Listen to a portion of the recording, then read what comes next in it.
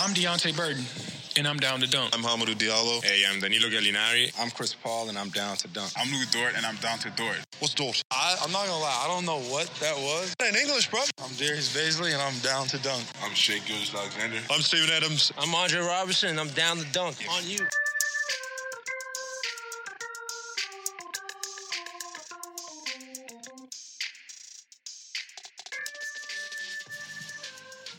Welcome to Down to Dunk.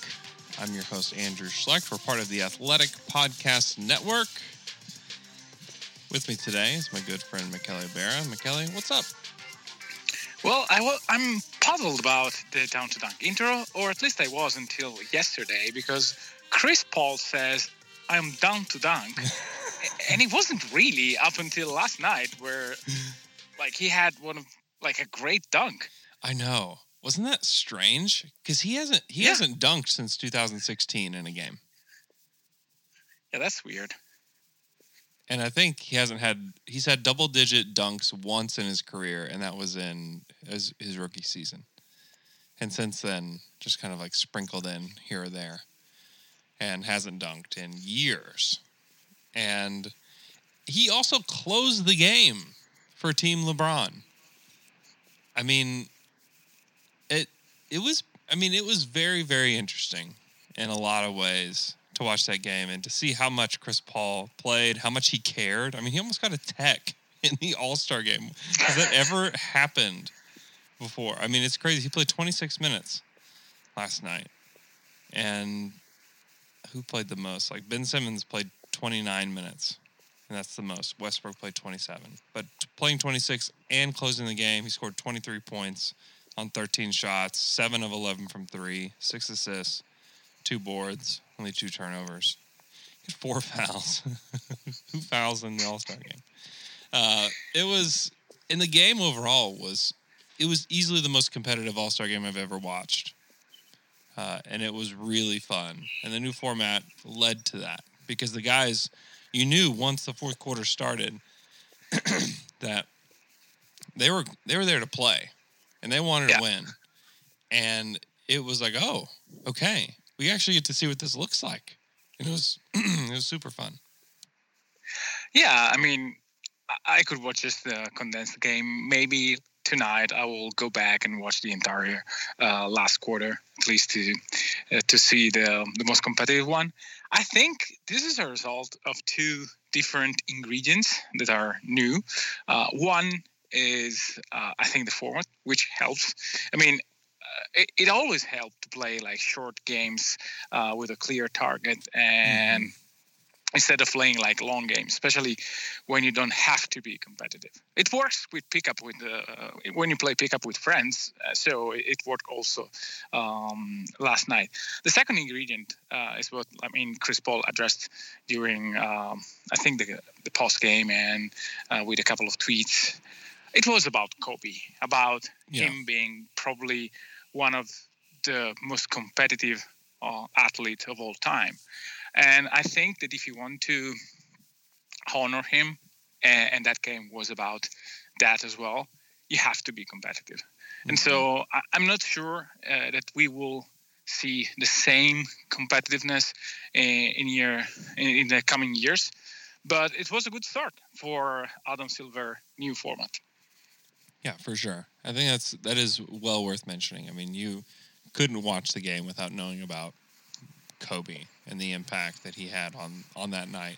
I mean, everybody wore 2 or 24. It was for his daughter or for him. And so it was good. And the way they honored him was really good. Each quarter felt competitive, and you're sitting there thinking, you're adding it up in your head, and you're like, oh man, Team LeBron has really got to catch up after the second quarter, and then they tie the third quarter, and you're like, okay, here we go, we're going into the fourth quarter, and they've got to get to the score. It seemed when they first presented it, it felt okay, that seems a bit much. I don't know why we have to do something so complicated, but when you're in it, you're the competition is multi-leveled, and I think, I was into it. I'm sitting at home and I'm into it. Okay. And you have to think ahead about, they had a great quarter, but they still have to make up this. And I thought it was really, really fun. And I thought it was a really good idea. And I think they've obviously have to do it again. I think the only critique that people have or are going to have is that it ended on a free throw, and that maybe you don't allow it to end on a free throw, that they get a chance to match still if it ends on a free throw. But I mean, it's fine. I mean, you can't tell me that you weren't sitting on your couch and got a little bit excited when Anthony Davis missed that first free throw. Yeah, exactly. I was about to say, I mean, what if he misses? Isn't it great? Like, it's like the end of any game where free throw are a mental part of the game. Mm-hmm. And so adding that level, I think, of course, if you make it, then it deflates all the emotions. But I mean, I don't think it's bad. Yeah, I don't really care that much about that either. It's probably unlikely to end on a free throw again, and even like I don't know, everybody is just so quick to just jump on things and like, oh, let's fix it now, and like, okay, like there were also shots that were missed that it could have ended on, Yeah. Also, there was the charge that James Harden had at the end of the game, which was just like so fitting, so James Harden, where he basically I can't remember who was guarding Lowry, maybe just like pushed him down so he could take his 3-point shot. Like, no, you can't do that. Yeah, it was Lowry. I think he drew 2 charges. Yeah, like something toward like the that? end of the game. That's Like, insane. yeah, it was. It was insane. Trae Young was super fun. He only played 16 minutes, but he had 10 points and 10 assists in his 16 minutes, and he's the kind of guy that's kind of built for the All-Star game in the traditional sense, where it's alley-oops and big shots and finding guys, and he was really fun in that capacity. But when it came down to winning, like they were gonna have Lowry out there. He didn't shoot the ball super well, but still, I think that it was just interesting. I also thought maybe Jimmy Butler was sitting on the sideline saying, "There's no way I'm playing more than like 15 minutes in this game, so don't do it." But if I were them, I would have had Jimmy out there.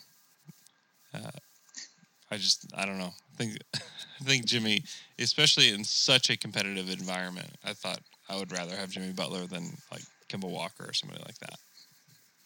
Yeah, for sure. I mean, but the point is, it's weird he didn't feel the need to play in such an environment. But yeah, I mean, if you look at Chris Paul minutes from a totally different angle, you can say, boy, he played really too much for an All-Star game. Like to play almost to the 30s, where this should be an average for a regular season.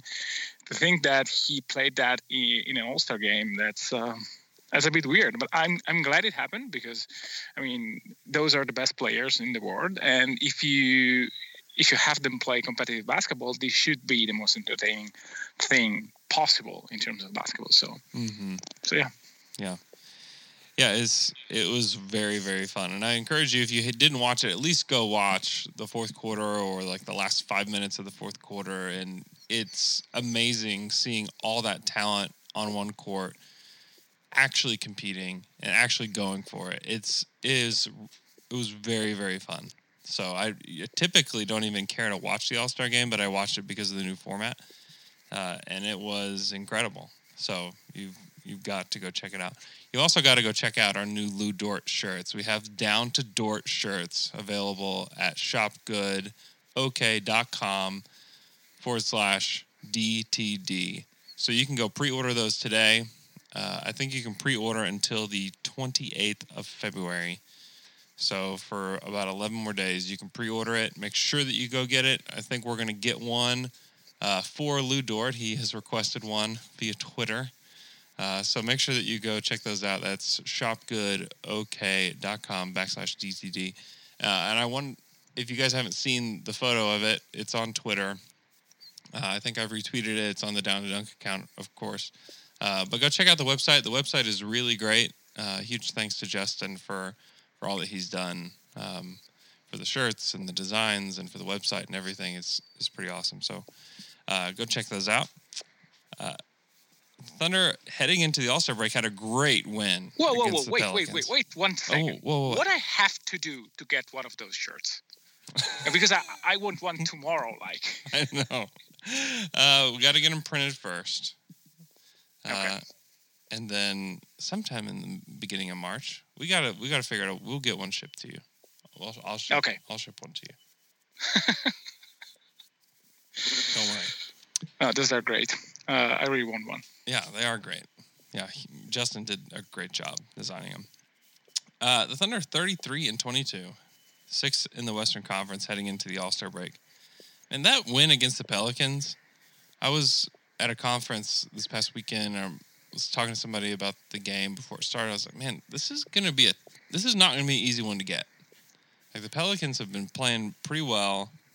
That's a good team playing on the road right before the All-Star break. You know, the Thunder lost in that environment last year, and you can kind of let down a little bit. But it felt like the Thunder kind of needed that one, and you could tell that they wanted that one. And that's an impressive win to me to beat the Pelicans. They beat them 123-118, and Gallinari had an incredible game. I mean, it made you think that he should have been in that All-Star game. How well that he played Thursday? It was probably Thursday, yes. Yeah, I mean, Gallo, I was amazed, not just because he hit most of his shots, which was to be expected because Gallo almost always bounces back after a bad shooting night. Mm-hmm. And he had that against the Spurs on pretty good looks. And again, I'm not worried when Gallo has those nights. It's not streaky. He's just too good of a scorer to have too many games where he shots poorly from the court.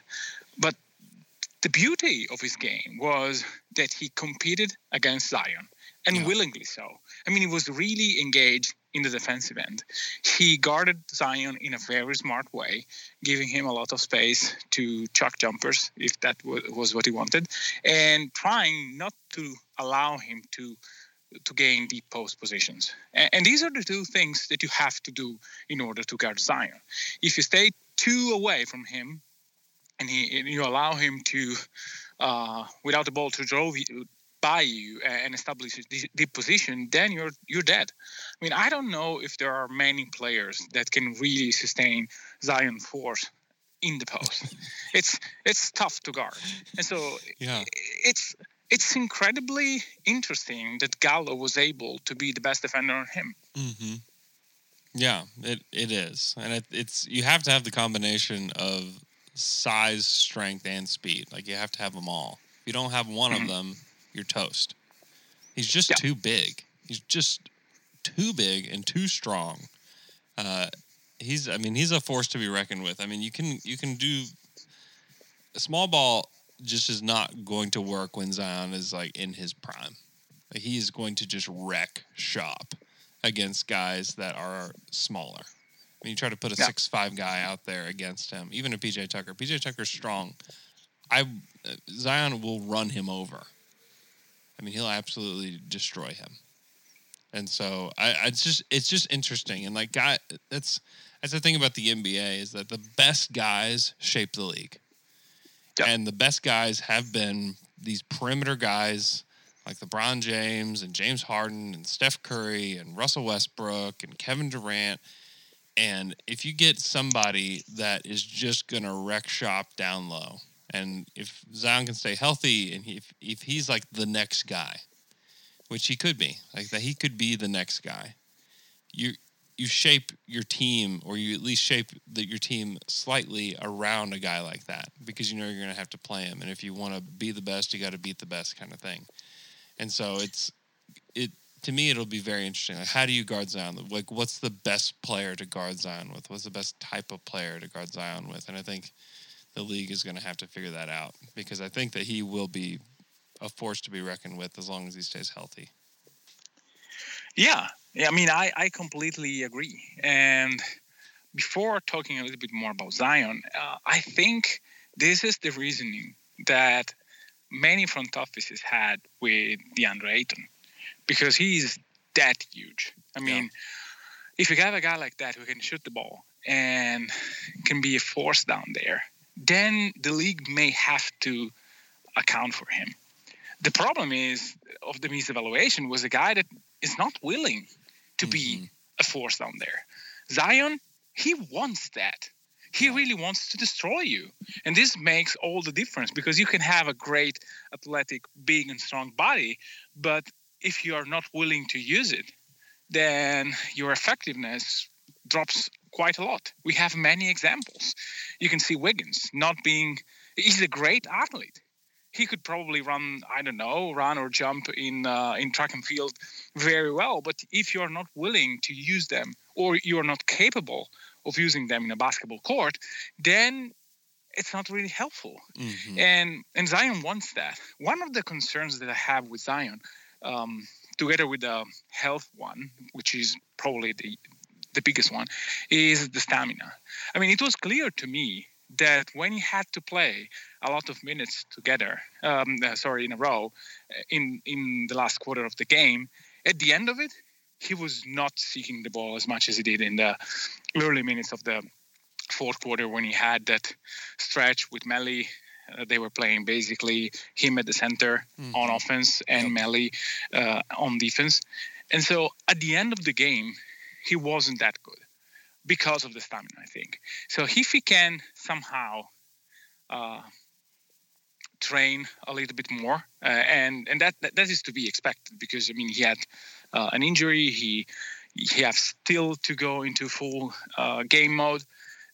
But it's something that I would monitor going forward because if you can play him 35 minutes, then it becomes a problem. If you can play him just 24 and not for long stretches, then it's a different thing. Yeah. No, that's a really good point.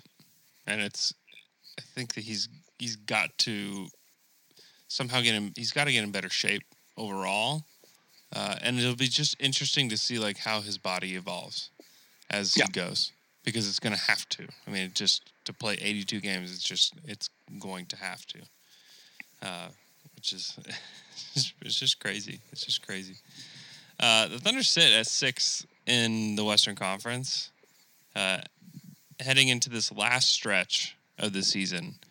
And what's your expectation for where the Thunder will end up? Do you think that 6-7 is still likely? Do you think that they have a chance of jumping the Jazz or the Rockets?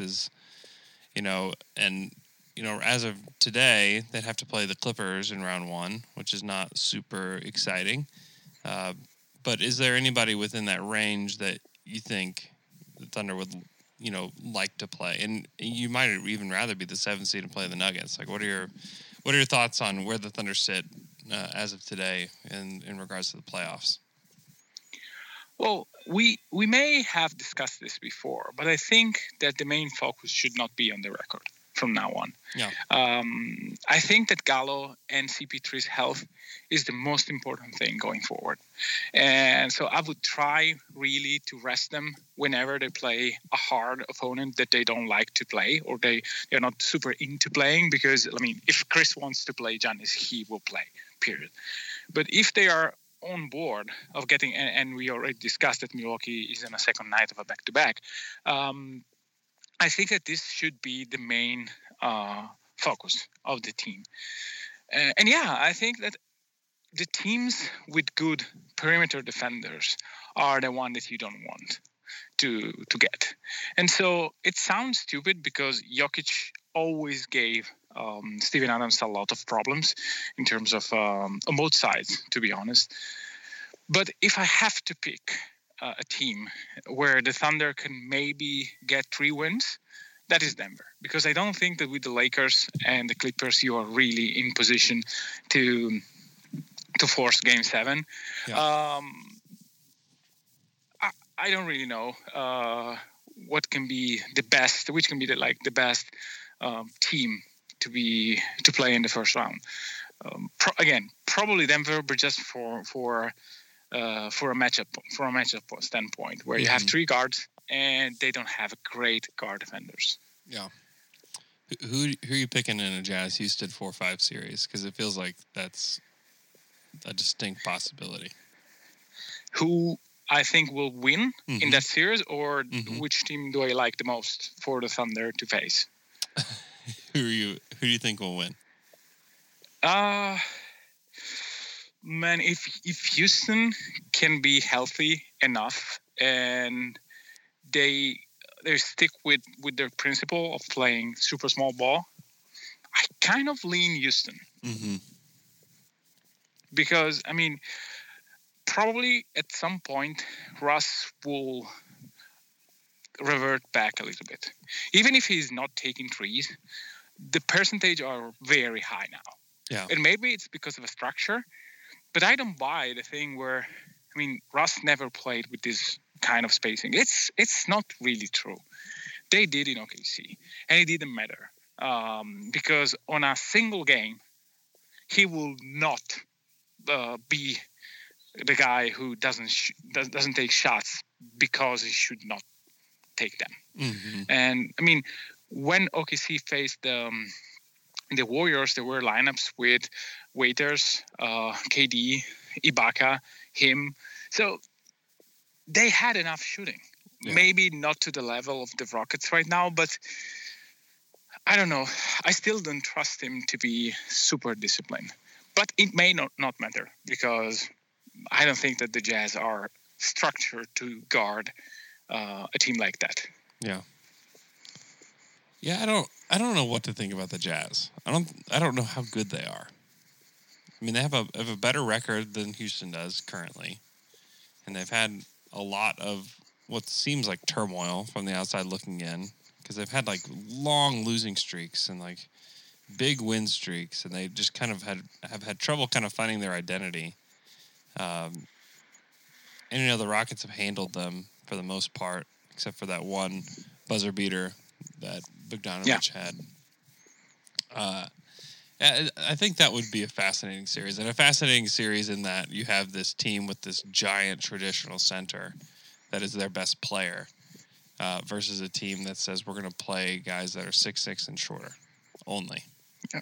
I think it would be a fascinating series to watch. And I do think that the strategy of Snyder will be, I will keep Gobert in the paint, and I will have him guarding Russ. Uh-huh. And I don't care about whatever happens on the court. Yeah. And probably, I want to see if Houston counter is to start running Westbrook as a screener. Because for years, we wanted to see that in OKC. Wait, Westbrook I can remember screen? us writing about it, about the KD Russ pick and roll, where KD was the ball handler and Russ the screener. And so I want to see that happening, to be honest with you. Yeah, I don't know that that's a thing, Michele. I'm sorry. I'm not sure that that's a thing that can happen. No, I mean, I want to see Gobert dare him to be the screener. Just stay home and have, like, I don't know,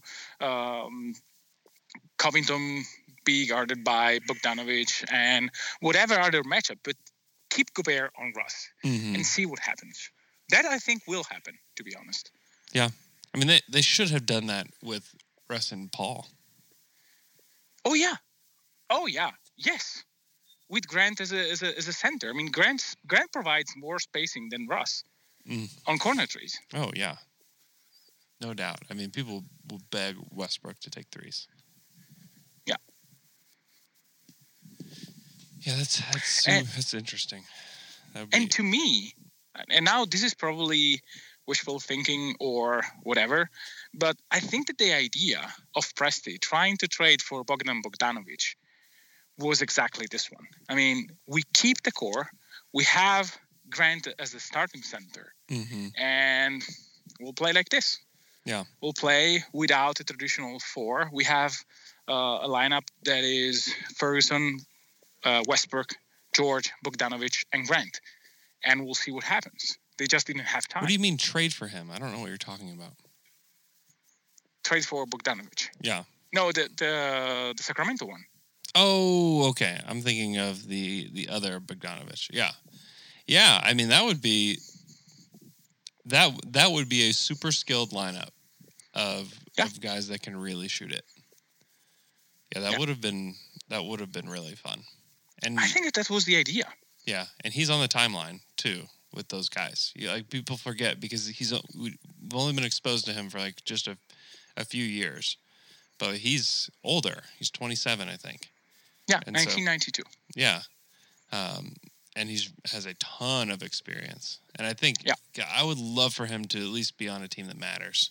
You know, I don't know what's going to happen this summer. I would guess Sacramento will pay for him, but I would prefer that he be on a team that matters because I think that people will realize how good he is and how much fun he is. It would have been really fun to have him on the Thunder for that team, not for this team. A lot of people have now started bringing him up as a guy that, can we get him for this version of Thunder? Like, I don't know. He's 27. He's going to make a lot of money. I just don't see it. I just don't see that for OKC. Last part, we'll talk just kind of overall stats. The Thunder sit at 11th in net rating at a 2.5. That is just behind the Miami Heat at 10 with a 3.1 and above the Philadelphia 76ers, which before the season, if you would have told me at the All-Star break the Thunder have a better net rating than the Sixers, I would have said, what happened? And it's really just it's for both teams. You know, it says a lot about both teams. It says a lot about how much Oklahoma City has overachieved. It says so much about how Philly's underachieved. To me, it's a wild number. They're 12th in defense at a 108.2. On offense, they are 14th at a 110.7. It's, they're a good team. Like, this is not just a mediocre team. This is a solid, good NBA team, and it's starting to show in these bigger numbers now. Because before you'd have to kind of take out, you could go the last 15 and be like, oh, look how great they are in the last 15 games. They're the eighth best team in net rating at a 4.6 in the last 15 games. But you can look at all the games, and they've been good enough for a long enough stretch that you can say that this is the 11th best team in the league. And I don't think that that's a stretch to be able to say that.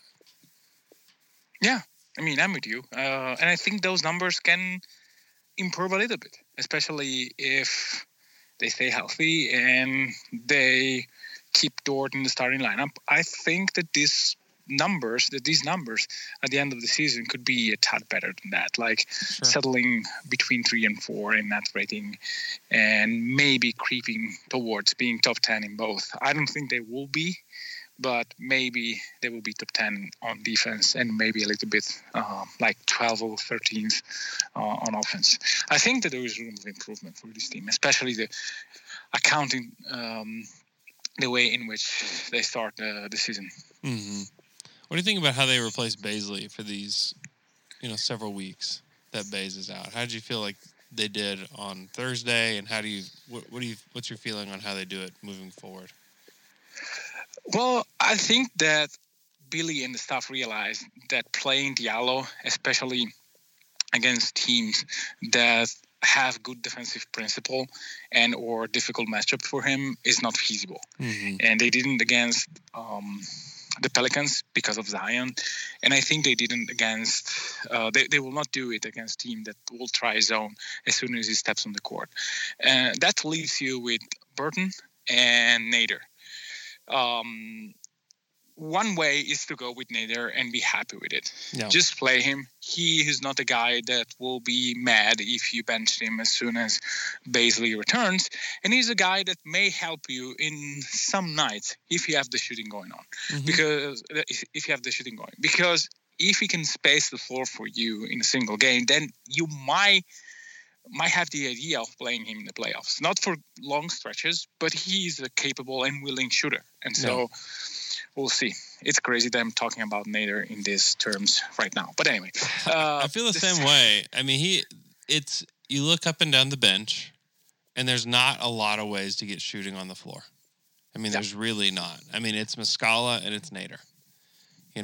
And of the guys that you're kind of picking from the kind of like the trash heap portion of the bench.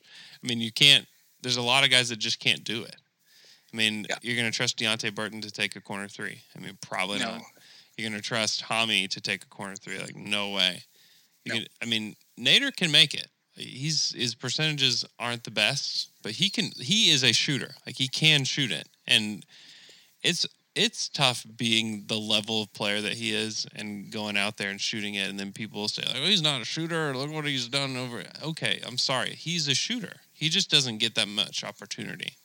And when you get 1 or 2 shots a game and you have to come in, you're completely cold, you get 5 minutes and you get 2 shots and you miss them both and you sit down like you're over. Then it's like, okay, great. It's honestly very difficult to do. It's one of the more difficult things that guys have to do, and that's why a lot of guys just don't make it in the league. Is because they all their life they have played all the minutes and they have been the best player, and they come up through high school and they're highly recruited and they get to go to college and they're the man on campus, and then like even for Abdul, he was the man in the G League. Came in. Yeah. Played for the Maine Red Claws. He was awesome. He was the G League Rookie of the Year. Great. Can't make it in the league because my skill is not coming off the bench and hitting, 1 of 2 shots every single game, that I get. And then he comes to the Thunder, and it's a similar thing where in the summer I was like, cut him, get him out of here. And he's had some good stretches when he's been able to play a significant amount of minutes and he's getting 5 or 6 shots a game. Like, he's played well. He's had some good stretches, but I'm with you.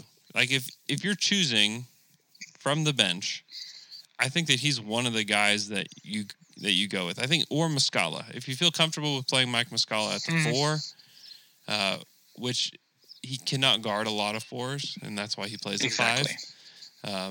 But if there is a particular matchup where you have a slower 4 or somebody that you don't have to close out on at the 4, then maybe you can play Muscala there for a few minutes. But I mean, it's Hami or Nader, and to me, that's just as much of a toss-up, if not leaning toward Nader, because he can shoot it.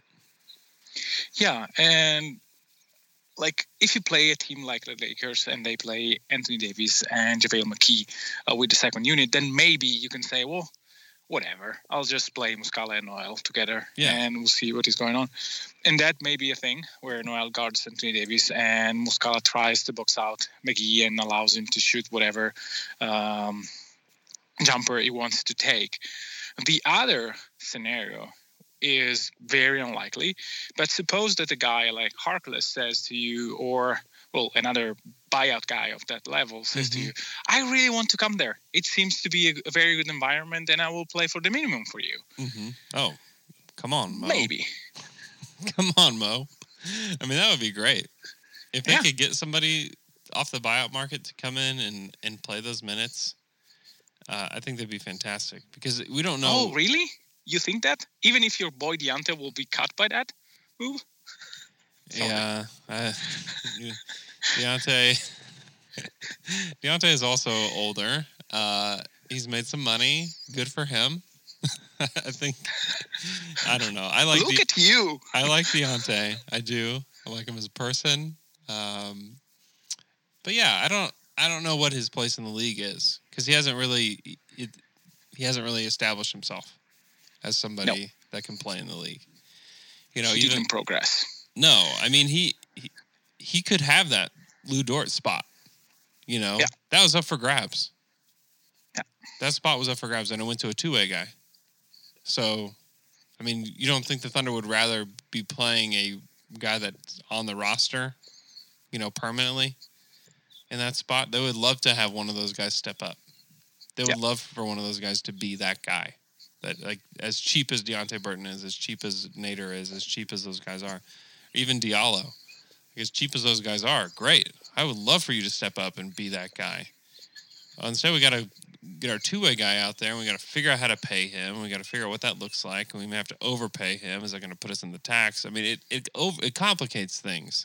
That Lou Dort is good now. If they could have given him just a contract in the summer, if they're like, all right, we really liked him enough, we give him a contract in the summer, it doesn't affect things. But now, like, they do have to look at, do we want to pay Lou Dort, or do we want to send him into restricted free agency, this summer?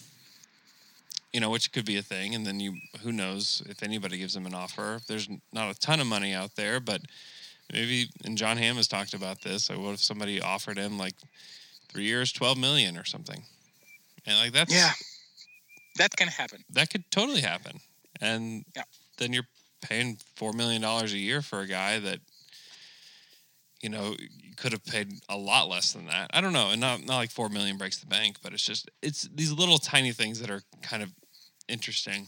Yeah, I mean, that can create problem. If his salary is, say, $4 million, and you have Shea being paid equal or less than that, I'm not saying this will create problem because, I mean, it's just negotiation. Each contract is different from everyone else. But it's not very good. Yeah. I don't think that will happen. I think that they will probably settle for something close to a late first round rookie scale deal or something very close to the minimum. Yeah. Because in the end, it's guaranteed money. You don't really know if a team will offer that much. Right. I think that minimum offers will be there for sure for him, but not much more than that. Yeah. Yeah, and that would, I mean, if the Thunder can get multiple years on something close, you know, between $1 million and $2 million, if you can get 3 guaranteed years at around that, I mean, that's a steal of a deal. And they probably have to, I mean, if his agent's any good, he has to get a player option on that third deal, you know, on that third year. Yeah. Because it would not make sense. If they think that he's at least starting caliber for any team, for this team, you know, I mean, look at Andre. Andre made $10 million, so, you know, a year. I mean, that's the type of ceiling that he's got with Lou Dort, because I really do think he can really defend, and he's already shown that he's got a little bit more of an offensive game. I still need to see a lot more, but if he can shoot just what he's shot, 30%. From 3, great. That's great. I mean, in comparison to what the Thunder have had at that spot, like that's great. Like you're engaged. You can attack a closeout. You can defend a bunch of guys, and you can hit 30% of your threes. I mean, if Andre could hit 30% of his threes back in the day, we would have had a freaking party. Okay, McKelly, you got to go. We got to follow you on Twitter at Mikey Berra. You can follow me on Twitter at Andrew K. Schlex. You can follow our podcast at Down to Dunk. Make sure you go check out shopgoodokc.com/DTD and get yourself your own Down to Dort shirt. Make sure that you do that, because if they're going to do a run that will be very, very limited after the pre-orders that you can buy in store, and it won't be very many. So if you really want one, you have to pre-order it. So don't count on it being in the store. There will be very, very few in the store. So make sure that you pre-order it online so you can get your Dort shirt. You can wear it and know that Lou Dort is also going to be wearing that shirt. So that's pretty cool. Hope you guys have a great day, and we will talk to you guys again on Wednesday.